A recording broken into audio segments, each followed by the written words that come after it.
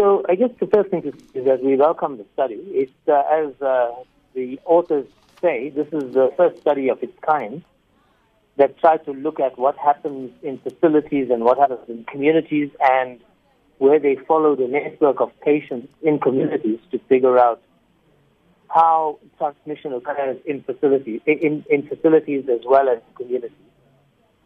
And that this is the first study of its kind that was able to show person-to-person transmission and the extent of person-to-person transmission. So we welcome it.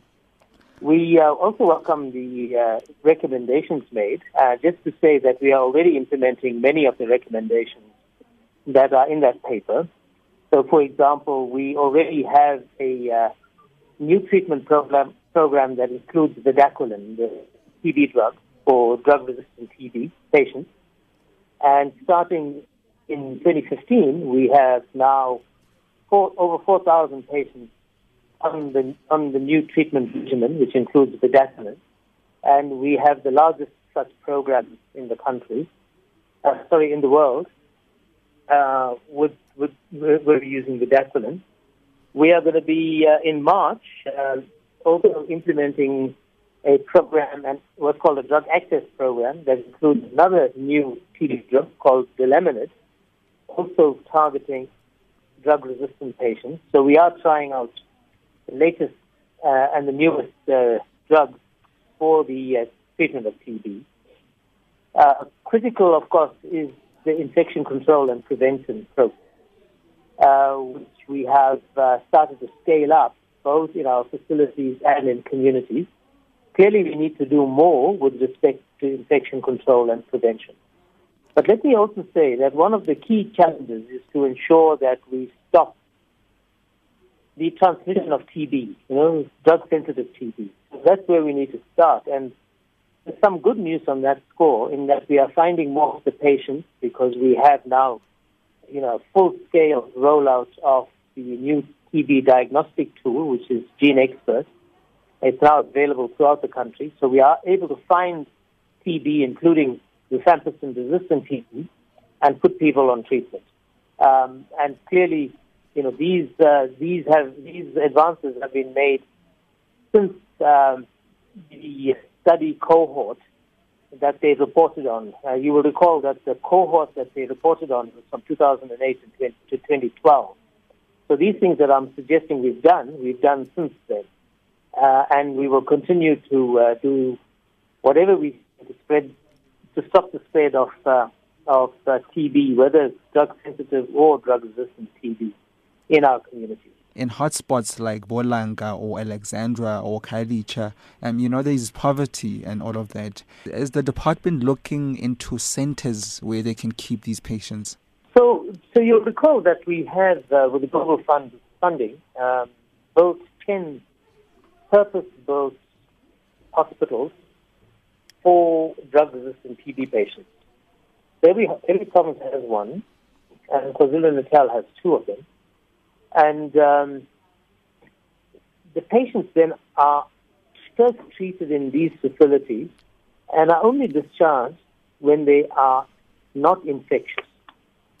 And they will be discharged back home, but only when they are not infectious. So that's one thing. The second thing is that those that are discharged, that they and their families to whom they are being discharged are counseled with respect to infection control and prevention. We have a pilot project in Port Elizabeth in Mandela Bay to look at how to enhance infection control and prevention in the homes in different contexts, like you mentioned, in hotspots and in communities in particular. And we will be scaling up lessons learned from that over the next few months. So now, in terms of better diagnosis, how are you faring in terms of that? Well, as I said, we have the full rollout of the GeneXpert technology, which diagnoses rifampicin-resistant TB, which is our gateway to resistance.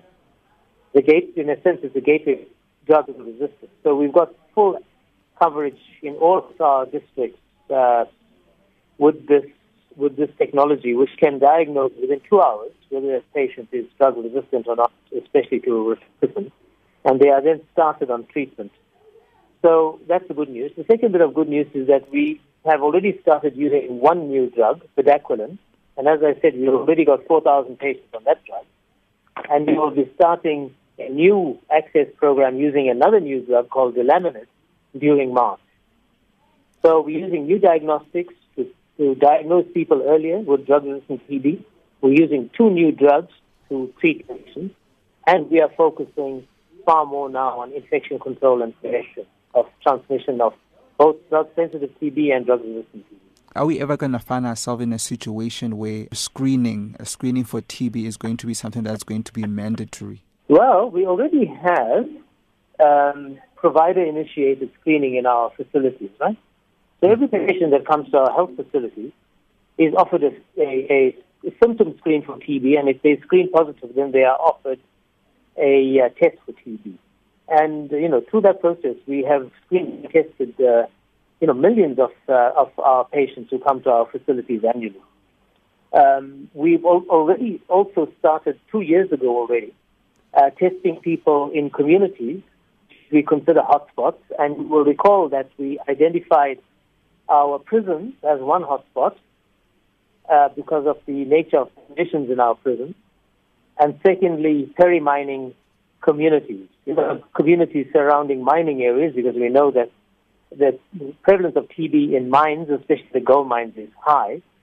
We've now targeted, in this year, 2017, targeted all of the metros because, that's where you have the largest concentration of people, and therefore that's where you will find the largest number of people with TB, where we are doing community-based screening and also contact tracing and tracing people who are linked to our patients, in terms of knowing who they are possibly in contact with and maybe spreading the TB too. So we are doing screening and testing both in our facilities and now in communities as well. Do you agree with the stat that Dr. Deda uses that 30 to 40% of TB in South Africa is undetected or undiagnosed? Well, look, we are currently doing a prevalence survey, to know exactly how much of TB there is. So his estimate is an estimate. His number comes from an estimate that he's done. Now, that's not to say that it's wrong, but I can't tell you that it's right either. We are doing a TB prevalence survey. It's already in the field, where we will get population-based, real data, not modeled or estimated data, from communities throughout the country. So if you ask me this question in November, December, or early next year, I'll be able to tell you with a greater degree of certainty.